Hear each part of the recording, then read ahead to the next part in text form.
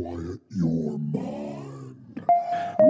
Ever since the earth has circled the sun, there have been fantastic tales of wonder and mystery that the faint of heart dare not discuss.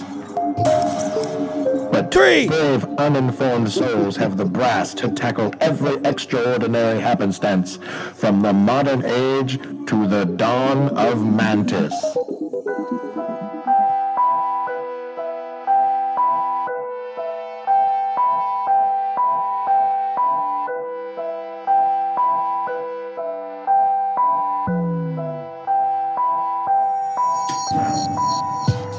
Welcome to Dawn of Mantis, true crime, mysteries, and more. I'm Ivan with Joe and Sam. I just thought I'd remind everyone once again about our hotline. You can call with anything, 417-462-6847, 417, the number 4, Mantis. Joe, Sam, how are you guys? Wonderful. Man, I'm glad you can remember all those actual numbers. I can't. I sure wouldn't be able to. Yeah, I have to look every week. I'm not a numbers guy. I can't remember numbers. Sometimes I have trouble with birthdays. I don't know. I have a number block thing, and I used to hide it, and I'd never tell anyone about it because I was thinking if anyone ever knew about my number problem, they would hate me forever. But then I'm like, no, that's not why you hate people. You don't hate people because of numbers. You hate them because they hate other things, and they're just bad people. So I'm good with admitting that. Like we hate Ken McElroy. Yes, and his lawyer. And mostly his lawyer. Yeah. And great segue, Sam. I know. Well, you set it up. This lawyer guy is the real villain in this thing. I've already decided.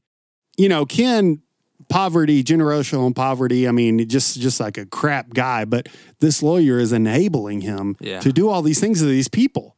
How can he sleep at night doing this? Right. On Benjamins, baby. A big that's fat true. pile of Benjamins. But, you know, defense attorneys, the honest ones and the good ones are like, I want to make sure my client's constitutional rights aren't imposed upon. Mm-hmm. This guy's like finagling the system to where he's winning and he shouldn't. It's just insane. Yeah, I agree. Makes me angry. It makes me very angry. So, Joe, what do we have? Well, we have happened upon part 4 of our Ken McElroy series. Or McElroy. I'd like to address that too. I've heard it said both ways. I'm saying it both ways. Okay. Let's not pick. So this is the last episode, right? No. We have 5 more after this one. Yeah. There's a lot to cover. I mean, folks may be tired of hearing about this by the time we're done, but no, they won't be. It's enthralling. It's going to pull you in. It's going to continue to make you upset and angry and need blood pressure medication throughout the whole rest of the series. The only thing I'm tired of is injustice. Yeah. But I know we're going to get it eventually. But who else has to be hurt? From. Yeah. Yeah, that's right. Yeah. Go, Joe. I guess we're ready for this thing. Sure. Well, for the next couple of years, Ken McElroy went about the business of being Ken McElroy. He and Trina still resided on his farm outside of Skidmore, but Ken was most definitely not a farmer. In fact, he despised farmers. We've mentioned that before in this series. He'd pay good money for practically anything stolen from a farmer. One time, he had 2 teenagers. What? But wasn't he also doing some of the stealing? Oh, yeah. Yeah, this is talking about more like his henchmen. He would just say, he would put the word out to the teenage boys in the area. Look, anything you pick off a farm and bring to me, I'll pay you good money for. Man, he just has a thing with teenagers, doesn't he? Yeah. He uses both sexes of teenagers. Yeah. He's also kind of like Shredder in the Foot Clan. That's true. From the first movie. That's true. Make all the kids. Handing out them cigarettes. So you mean to tell me that he'd be like, how much is that tractor wheel? Yeah. Well, $15. Where'd you get it from? Farmer. I'll get you 200. Price just went up. He would sweeten the deal just knowing that the item was taken from a farm and was making a farmer's life harder. Well, now he doesn't have his DeWalt handsaw. That's crazy. Well, yeah, it's just, he would do that. One time he had 2 teenagers steal an expensive toolbox from a local farmer. And you know what he did when they brought it to him? He took it down by the river, soaked it in gas, and lit it on fire. It cost him a couple $100, but knowing the farmer would not be able to use it and would be out, of the money of replacing all those tools and stuff, that made it worth it to Ken. Wow. He despised farmers. That's crazy. I mean, farmers are all the time conniving and trying to feed people. Who wouldn't hate them?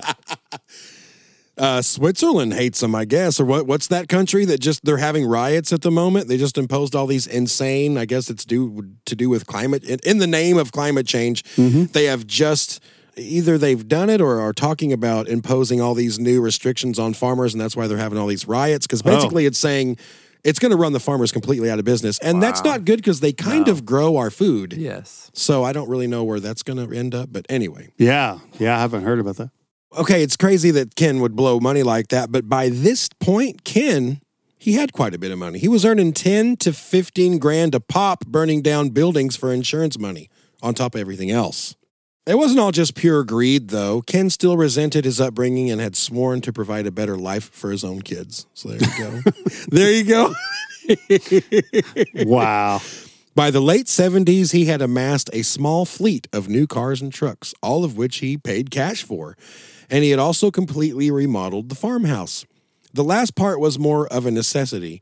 For all the bad qualities Ken McElroy had, he was apparently a good father to his kids. Well, let's put it another way. His kids enjoyed being on the farm. That could be different. Like, I would imagine there were probably no rules. Yeah. Right. Yeah, you would think. They could do whatever they wanted, didn't have Yeah. curfews, eat whatever they wanted.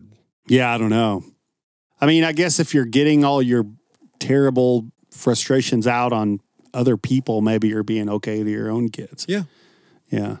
We talked about it on the last episode. I think that was kind of the deal. Like you said, it was why he was able to put on such a good face, which was an act, at the dog training shows and stuff. Yeah. Because he had all these other, he'd literally just probably threatened or shot or beat up or molested somebody beforehand. So Yeah. that's out of his system. So Yeah. Yeah, it's probably something like that. now, whether his kids liked to be on the farm was because he was a good dad or, like I said, because he just let him have run of the place, that's up to debate. I don't know. I wasn't there. But for what it's worth, out of all the interviews I watched... I thought you were. Well, I was there, but not at the time. Okay. Let's say that. Did you ever have a thought of driving out to where his farm was? Well, it's been burnt down.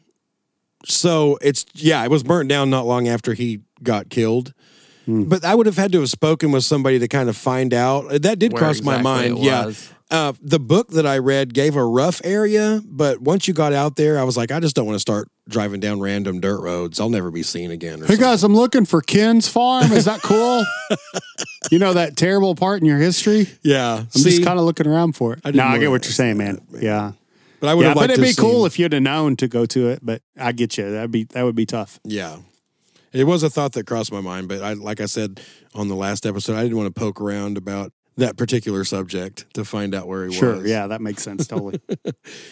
But yeah, like I said last time, for what it's worth, out of all the interviews I watched with his kids, they loved him and thought he was a good dad. Now, this isn't a subjective point. This is a fact. Out of all of Ken's kids that I found, they all seem to be really well-adjusted, level-headed people. One or two of them had some scrapes with the law, but are okay now. Out of 15 or 16 or 17 people, that's just a law statistics, probably. Yeah. But I'm saying for having him as a father, out of all the interviews that I saw with these people who are all roughly our age now, they were all born in the, throughout the 70s and obviously not past 81, but, several of them are our age. Yeah. They're all chill, cool people. Man, low pressure though, because you could just kind of skate through life and you'd definitely do better than your dad, right? I'm just that's just an obvious point to point out. The only thing I can say is that they have kind of it's your dad, so maybe that's why, but they have kind of a skewed view. A lot of them in interviews kind of say things like, he probably couldn't have done everything they said he did, or Oh yeah. I don't know. And it's your father, right? So Well, I we're understand on part a part of 4. So let's say he did 70%. that. Let's say he did 20%. Yeah. True. I mean, God dang. yeah. But Yeah. I don't know. It's and I feel bad for them because Yeah, no, that'd be tough. imagine for 41 years, every time you see an article or something with your dad's name in it, all it is saying, man, was this guy a piece of shit, or Yeah. every comment on any YouTube video is like, well, that bastard got what he deserved. So I would get why they would be a little tender to the subject. Yeah, But well, I wish the best for him. I mean, I do too. Yeah, for sure. I feel bad for him too. I do as well. But, they say that Ken was good to them. and he was at least good at hiding the abuse that occurred to their various mothers. So there was that. Like I said, a few are still defensive and doubt he was quite the monster that he was made out to be. But, you know, I mean, if it's your father, maybe it's just hard to accept certain things. It's a good guy. Ask our various mothers. Yeah. Sorry, I just quoted you. But let's get back to the late 70s. Let's get back to the time Let's frame. go. Because also by this time, several of Ken's children had elected to leave their mothers and come stay on the farm with their dad. In fact, by 1980, the McElroy farm was home to, obviously, Ken and Trina. But other than that, there was also 6 children of theirs living there. Olita, Tammy, Tina, Debbie, Jerome, and Trina's newest baby, Reno. Okay. They were kind of slinging wild with the names. I don't know. They were thinking outside the box. They are. They named their kids like they were famous. You know, like everyone like Apple, Blanket, Tutu, like all these dumb shit names that I don't know what. They can get away with it because they're rich and famous, but whatever. The next event to spark Ken's fury actually involved, it was not pointed towards the kids, but it involved the kids. Okay. Now here is where we really get into this. I've been mentioning the Bowen camps for the last few episodes. Sure. This is really where it heats up in Skidmore. The Skidmore's lone grocery store was owned by Lois and Ernest Bowenkamp. Now, his nickname was Bo. I took a picture of that building. Oh, okay, cool. The couple were both born and raised in the region and were longtime residents of Skidmore, but as far as a couple, they were polar opposites. So Lois was almost 50, and she was a feisty woman. She ruled the store with a bit of an iron fist and didn't tend to take shit off anyone. If there was ever a dispute over a delivery to the store or a money issue, a couple of minutes on the phone with Lois would usually straighten someone out. This is like me when I'm on the phone with somebody and I can't get something through. I'm like, hold on, I'm going to get my wife. You're about to be really sorry. Yeah. And then because she will straighten someone out. So anyway, then there was Bo. You would have to use the term gentle giant. And no one fit that moniker better than Bo Bowenkamp. Nearly 20 years older than Lois, Bo stood a towering 6'5", his tall farmer's cap adding another few inches to his height. He was a quiet and soft-spoken man who kept his glasses perched at the end of his nose. He'd been a farmer most of his life, and the giant hands that hung on the end of his arms showed calluses and wrinkles earned by years of hard work. He still wore his weathered Big Smith overalls and work boots, a habit old farmers never break, even long after they've retired. That's what my dad wore to the day he died.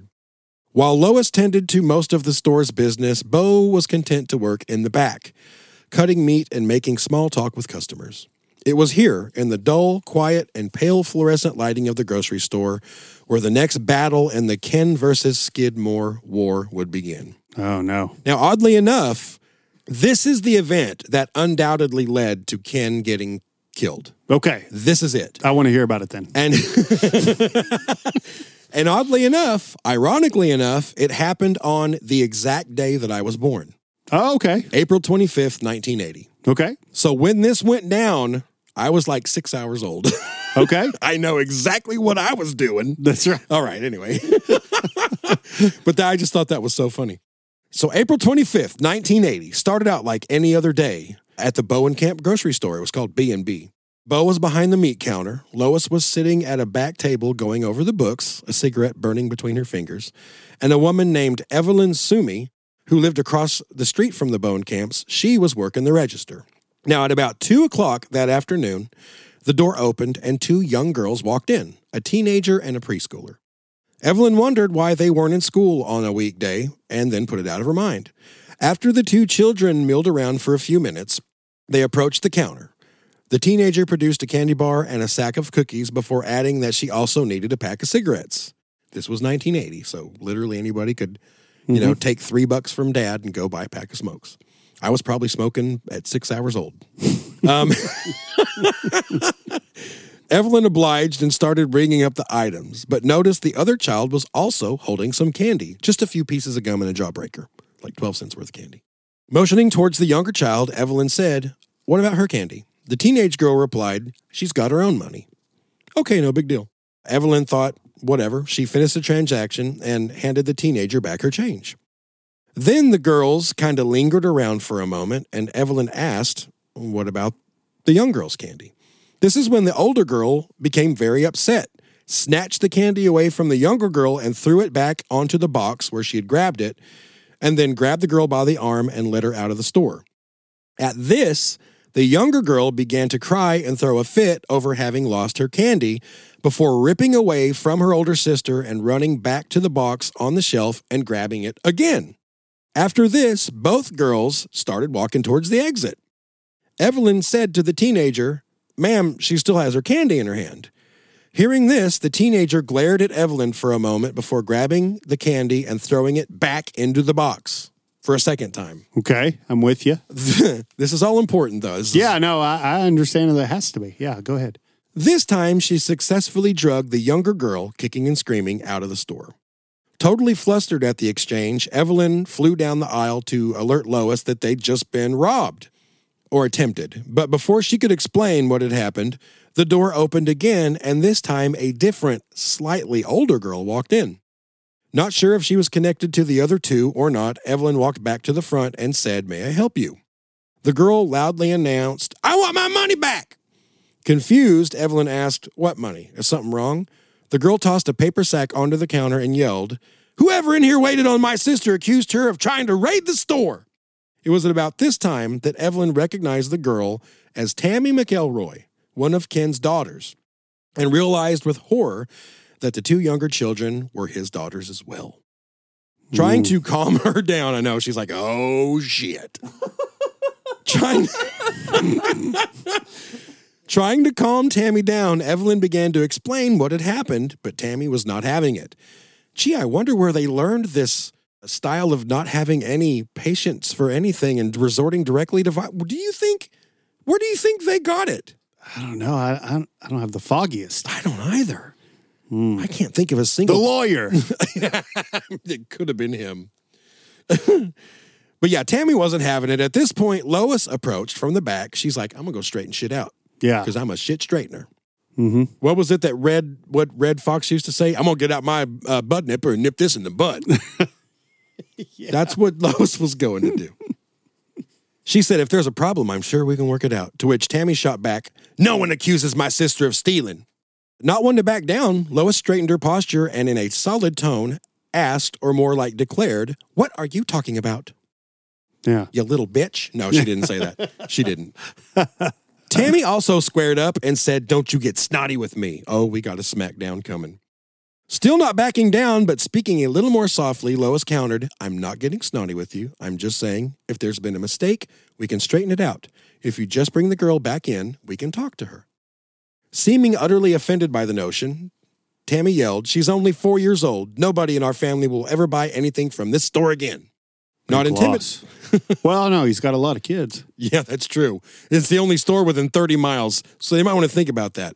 But anyway, not intimidated, Lois handed the girl her money back and firmly replied, "Okay, that's your privilege." As Tammy snatched the money and flew out of the store, Lois followed to see what vehicle she was getting in. Noticing this, all three girls exited back out of the green Dodge truck, that was Ken's, and stomped back to the store's door. Tammy glared at Lois and demanded, "Is there something else you want?" Lois stood her ground and defiantly answered, "No, I just wanted to see the other two girls, so if they come in here again, I'll know them." Lois' authoritative tone, that is, was immediately countered by Evelyn's peace offering. She stepped in and said, "Debbie, you know I didn't accuse your little sister of raiding the store." But she scarcely had the words out of her mouth before Tammy fired back, "Yes, you did," as she and her sisters again left the store. Before the glass door even shut again, Evelyn burst into tears. She was not used to drama like this and could not handle it. Lois wasn't used to it either, but had a far stronger constitution. She led Evelyn to the back of the store so she could compose herself while Bo attempted to console her. "Some people are just difficult. It's okay," he said. "It's done and over with now." Of course, they'd just pissed off the McElroys, so it was only just beginning. So they think it's just, they think it's over. Man, what a weird thing. Little Jerry Springer moment there, even though this was long before Springer. Yeah, but very, very good call there. Well, about 20 minutes after the girls had stormed out, the door chime rang again. Evelyn grew ghost white as she recognized the broad figure slowly walking down the aisle. She grabbed Lois by the arm and whispered, "Batten down the hatches. You're about to meet Ken McElroy." Overhearing this, Bo accompanied his wife to the front of the store. He'd never laid eyes on Ken before, but just like everyone else, he'd heard all the stories. As Ken came into view, the Bonecamps first noticed the opened pocket knife in his hand. Trying to defuse the situation, Bo asked Ken to put it away. His eyes as cold as ice, Ken coldly replied, "No one tells me what to do." Then smiled and replied, "I got a right to stand here and clean my fingernails, don't I?" It was about this time that a young blonde woman whirled through the door behind Ken, eyes as wide as saucers and panting as if she'd ran there from the coast. She pointed her finger at Evelyn and Lois and said, between gasps of air, now, full disclosure, I'm going to read this verbatim from what they said. You're going to have to beep the shit out of this. Okay. You're going to have to beep the shit out. But this is what was said. Okay. Ready? I want to know which one of you f***ing bitches accused my f***ing kids of coming in this f***ing store and raiding it. So is this Trina or whatever? This is Trina, Okay. yes. As the She sounds as bad as Kid. Oh, yeah. What happened to her between the time she was hiding out in somebody else in her foster parents' homes and when she married or had to marry Ken? A few years, but she was every bit as bad as Ken at this point. You're going to hear, I'm talking holding people at gunpoint, threatening people. She was a female Ken. Really? Oh, yeah. And now, was it because she was so scared and brainwashed that Probably. she did whatever he said? I don't know. Yeah. She almost had to become that. Almost. Yes. If you can't beat them, join them. That's right. Type of thing. Or did he turn on her psycho too? I don't know. Yeah. I will say this. I don't think if she'd ever met him, she would have ever become that. No. I mean, it could be something really to the effect of like the strong survive. She's had to get tough, and that's how she made it. Yep. That's exactly the thing. That's exactly the reason. Well, as the women tried to process what was happening, the woman ramped up even more and yelled, "I'm going to take you f***ing bitches out here in the street and whip your f***ing asses off." This was when Evelyn recognized the woman as Trina McLeod. Of course, now Trina McElroy. Although the last time she'd seen her, Trina was a shy farm girl who spoke softly and had a pleasant face. So that was a good contradiction or whatever that you brought up. Yeah. Yeah, she doesn't sound like she has a pleasant face. No. Now. That girl had been replaced by a hardened woman with a flat voice and emotionless eyes. Of course it was. Yeah, oh yeah. And beat it all out of her. Yes. Evelyn stated that it was she who had waited on the McElroy girls, and she led Trina to the register where she reenacted the whole ordeal. This is what happened. We didn't mean for any of this to happen. Ken had simply watched the show, cleaning his fingernails and saying nothing. But at this point, he walked up to the register and announced that he wanted a pack of smokes. Lois stepped in, squaring up to Ken, and looked him straight in the eye and said, "Sir, I understand that no one in your family wishes to do business in this store anymore." After studying for a moment, Ken replied, "Yeah, that's right." To which Lois retorted, "Well, so be it," before turning and walking out to the back of the store. So she was like ready for this, I guess. At this, Ken and Trina, they left. As Evelyn also retreated to the back of the store to calm down, Bo reassured her that it really was over now. It's so sad to even read that, knowing what's happening. And he doubted they'd ever hear from the McElroys again. Yeah. Well, because your normal human brain would think that. Well, because anyone could get irrational, but eventually a rational side of your brain takes back over. And even if you don't call and say you're sorry or come back and say you're sorry, which is very unlikely in the first place, you just don't do anymore because you realize how stupid you're being. Yeah. These people didn't have that. Bo's telling Evelyn, hey, you know what? They came in, they said their piece, they made a scene, they made asses of themselves. It's over now. Sure.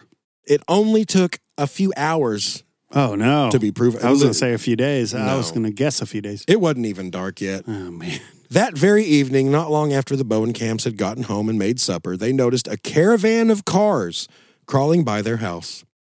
Looking out the window, they noticed Ken in his green Dodge, followed by Trina in a green Chevy, followed by Tammy in a red Chevy. After the crew had made several passes in front of the house, Lois picked up the phone and called Russ Johnson, the deputy sheriff. We talked about him earlier, to tell him what happened that day and what was currently going on. Sure. Russ's response was typical of the attitude law enforcement had towards Ken. They didn't want Jack all to do with him. Okay, then quit your job. You know what I'm saying? Like, if you're not going to do your job, you're stealing from whoever's paying you, and it's taxpayers. So you quit. If you're too afraid to do it, quit. Yeah. Like, I mean, at least in the Old West in the sheriff town, like, oh, these outlaws are getting too much. I'm going to lay my badge down and move off into the country. It's like, quit if you can't do your job. It's just so, I see it everywhere in the world. You don't want to do your thing, well, quit. Yeah. You know, you're stealing. If you don't do a job you're paid for, that you're stealing money. So you're no better than Ken. It's like when my wife was pregnant with our daughter and we went to get the ultrasound, and the lady was so hateful and rude to her that I blew up on her and I got banned from that hospital. Really? Yeah, not forever, but it was for a certain amount. Oh, I was pissed. Oh, I told her the same thing. I was like, look, bitch, if you don't like people and if you hate everybody around you, don't do this job. And especially don't talk to my wife that way. And I went off on her. And oh, wow. I kind of got let out of there by security. That's fun. But she turned a fun day like, oh my God, we're going to see images of our baby for the first time. She shit all over it, completely ruined it just because she was a haggard cow. Wow. Yeah.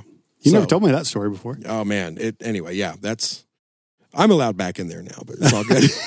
You've grown a beard since then. They don't know It's who I not am. like they have a poster. This guy is not nice. Yeah. So That's funny. she calls Russ, and he says, now don't worry about it. He won't do nothing. Oh, he may harass you a while, but he won't do nothing serious. That's what he said. Yeah. Right.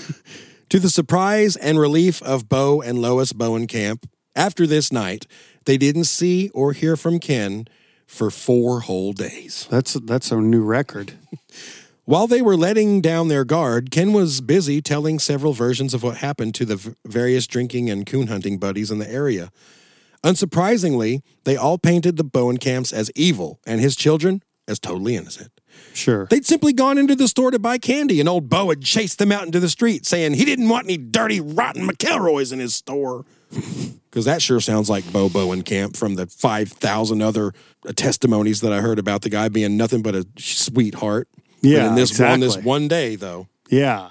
As we stated before, Skidmore was very isolated and didn't even have a police department. The nearest law of any kind was the sheriff's office, which was about 20 minutes away in Maryville. But there was usually a town marshal, a.k.a. a local guy who got paid a few bucks a month and had to provide his own gun and vehicle. Oh, wow. At this particular period, that man was David Dunbar, a young, muscular guy with your typical 80s mullet and Tom Selleck mustache. You can find this guy in interviews from back then after it went down. Yeah? He's the most 80s-looking guy I've ever seen. Love him. The local gals all thought he was dreamy. I could see that. He looked like a hockey player with this mullet. Hockey player in Missouri. Yeah.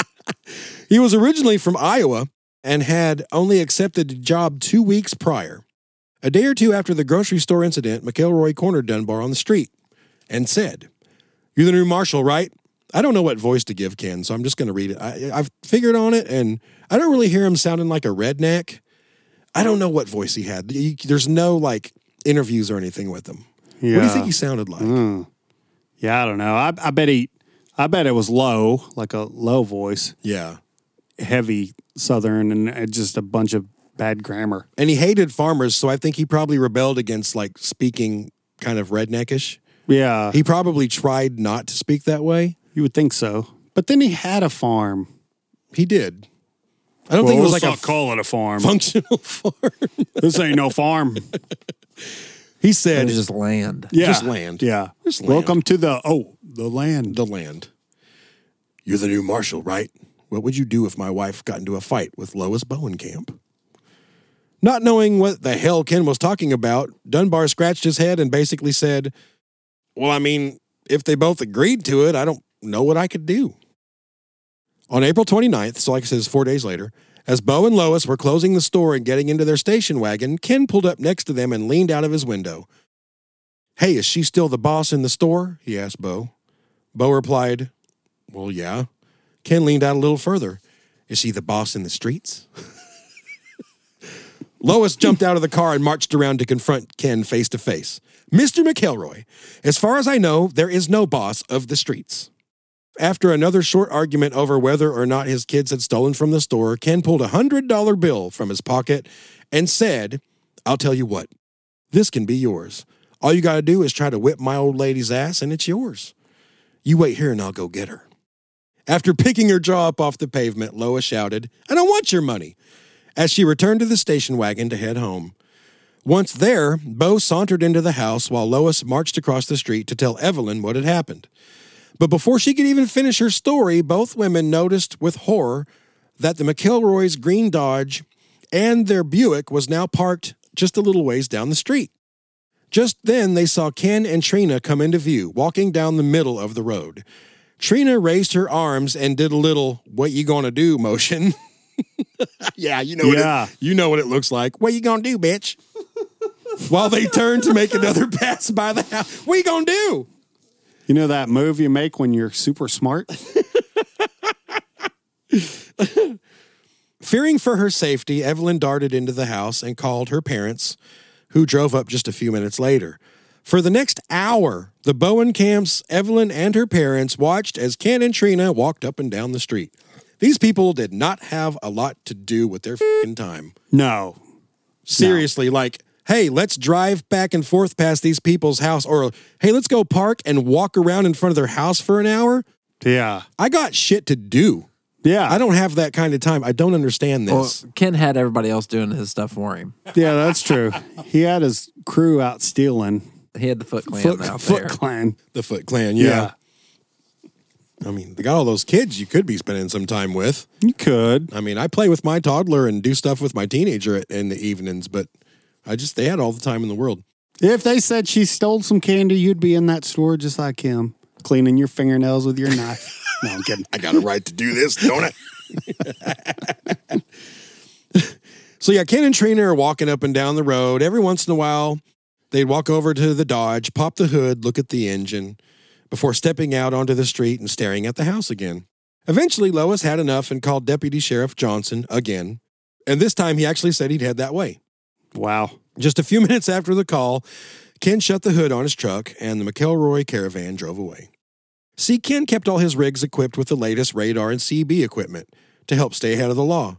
That meant when Deputy Sheriff radioed that he was heading to the Bowenkamps, Ken was the first to know. Johnson and another deputy arrived 20 minutes later and spoke with Lois, who told them the whole story, from the grocery store debacle to the harassment at their home. Unfortunately, Ken knew the law as well as they did. He hadn't actually trespassed on anyone's property, so there was nothing they could do. As far as pulling a knife in their store, Johnson acknowledged that was beyond the law, but followed that by saying that if they went after Ken, all they'd do was rile him up, and they doubted he'd get successful prosecution anyway. It's all right. It's all true. I mean, you can't get them for some of the other things that were so blatant. Right. So how could you get You're him for that? not going to get them for the knife thing. Mm-mm. He was right. But he did assure her he'd definitely file a report. Man, that makes me feel better. You mean this will be written on a piece of paper that'll never get seen again? Cool. Lois rolled her eyes and went back in the house. An hour after the deputies left, guess what happened? Came back. Yep. Ken was back again, parked in front of their house with his hood up. Goddamn car trouble. This time, Lois didn't even bother calling the police. She was beginning to understand what so many people had already come to accept. If you were ever unfortunate enough to have to deal with Ken McElroy, you were on your own. Yeah, because he's too stupid to think about anything else but you. To the Bowenkamp's surprise, after this night, they didn't see or hear any more from Ken for actually the next few weeks. It was a nice little break there. Then, on May 29th, exactly a month later, Lois and Bo were in front of their lawn, or out in their front lawn, pulling weeds, when Ken's green Dodge rolled up and parked in front of the house once again. Trina was with him along with a coon hound in the bed of the truck. There was a gun rack in the back glass, which was pretty common back then. Sure. With a gun in each of the 3 spaces. Every farmer and hunter had a rifle or two in the back glass back then, but when those guns belonged to Ken McElroy, it was a little different. Sure. Ken got out of the truck and popped the hood. Car trouble again. Lois told Bo to ignore them, and the couple continued to work, while Trina stared at them from inside the truck, and Ken pretended to look at his engine. The Bowenkamps finished up and went to the front porch to have some tea and cool off. Still, the McElroys watched them. Finally, around dark, Lois and Bo went inside the house. Ken finally slammed the hood and walked around to the back of the truck to his dog. Remember, they had the coon dog in the back of the truck. He motioned a command to the dog, and it started barking and howling. Each time it settled down, Ken would make it bark and howl again. Then Ken abruptly stopped, hopped back in the truck, and roared off down the street.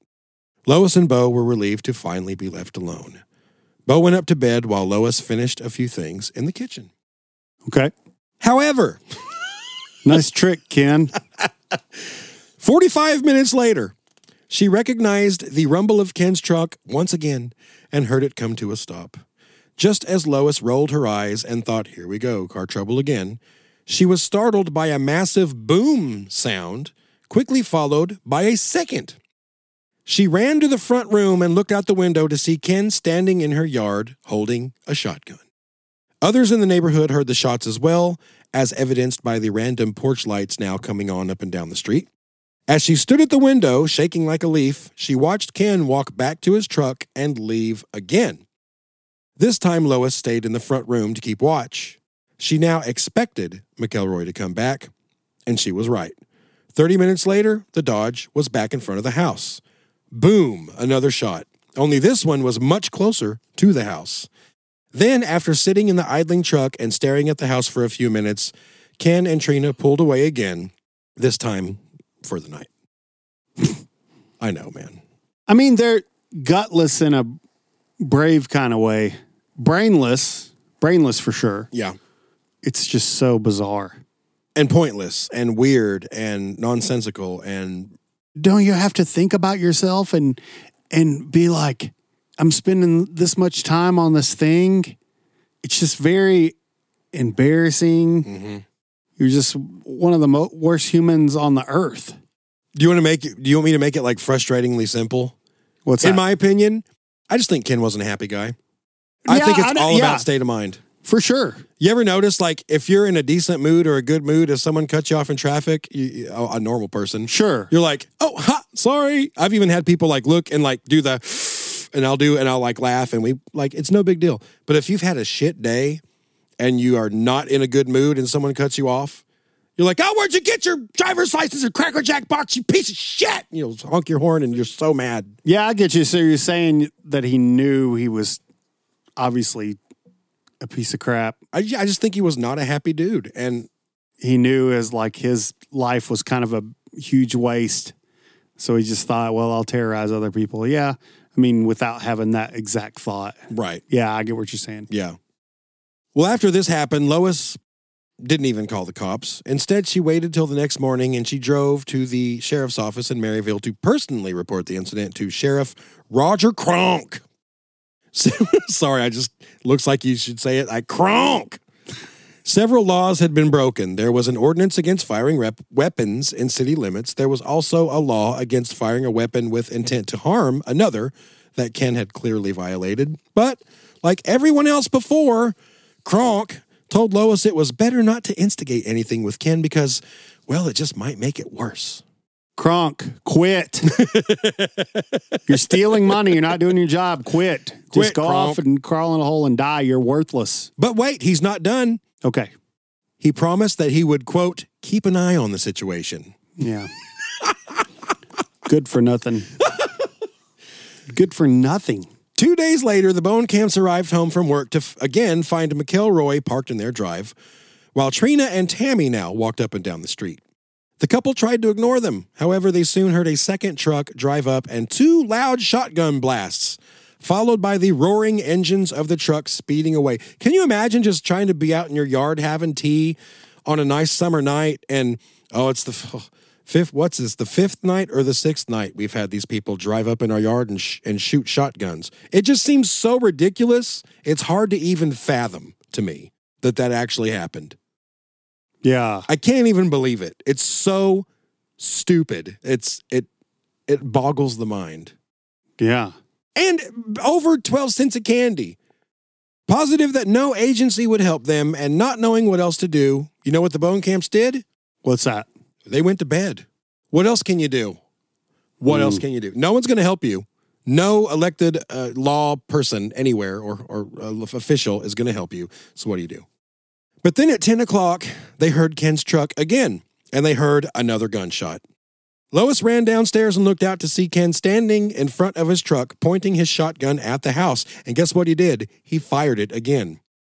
This time, he blasted a large chunk out of the tree right beside their house, sending bark and wood fragments everywhere. As Lois crouched down under the window, he fired several more times. Bo didn't even bother getting out of bed.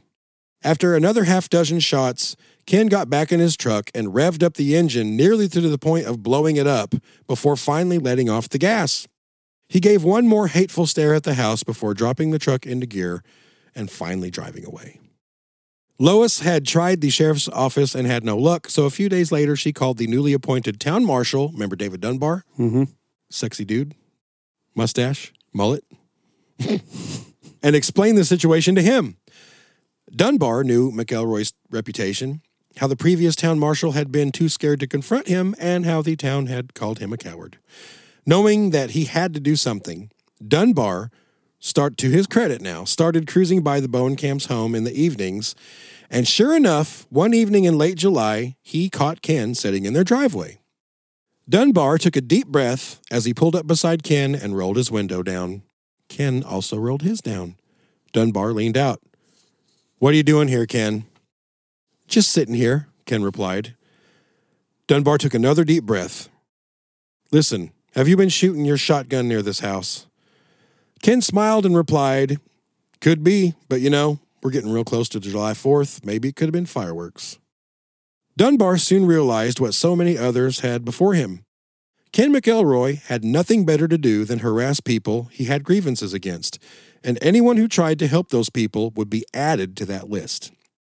The following evening, Dunbar and his kids were out playing in their front yard when they noticed a caravan of, Oh my God. of 3 trucks slowly creeping by with their lights off.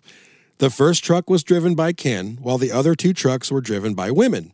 After circling his house, the caravan left, but Dunbar ushered his kids back into the house just to be safe. Hey, you guys want to do another stupid parade tonight? Where we just prove how stupid we are? It'll be fun. So, yeah, I know everyone's super frustrated. I can see Ivan is super frustrated. Well, it's okay. We could have went on, but you have several parts left, so we might as well end it at that. There's so much more. And stick with us, folks. We'll be back next week with part 5, and we'll see you then.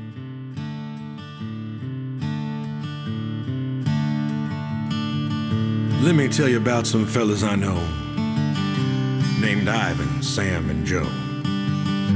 They got themselves a little podcast, And they talk about everything under the sun that they find interesting, spooky, or fun. And they sure ain't trying to impress no one. The remedy to too much time on your hands is take a little listen to the dawn of Manti.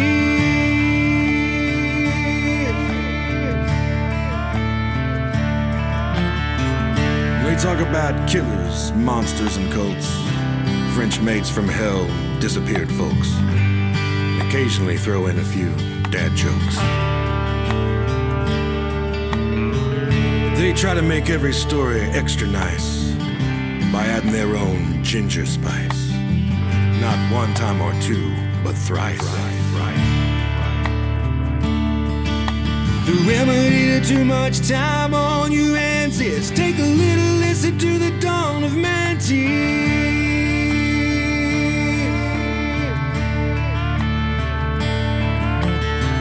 Now I'm sure these fellas will be around for quite a spell, 'cause there sure ain't no shortage of stories to tell. 'Cause this old world's as weird as hell. But hell, even if nobody listened, they'd maintain a fine disposition, 'cause shooting the breeze is kind of their mission. The remedy to too much time on your hands is take a little listen to the dawn of Manti.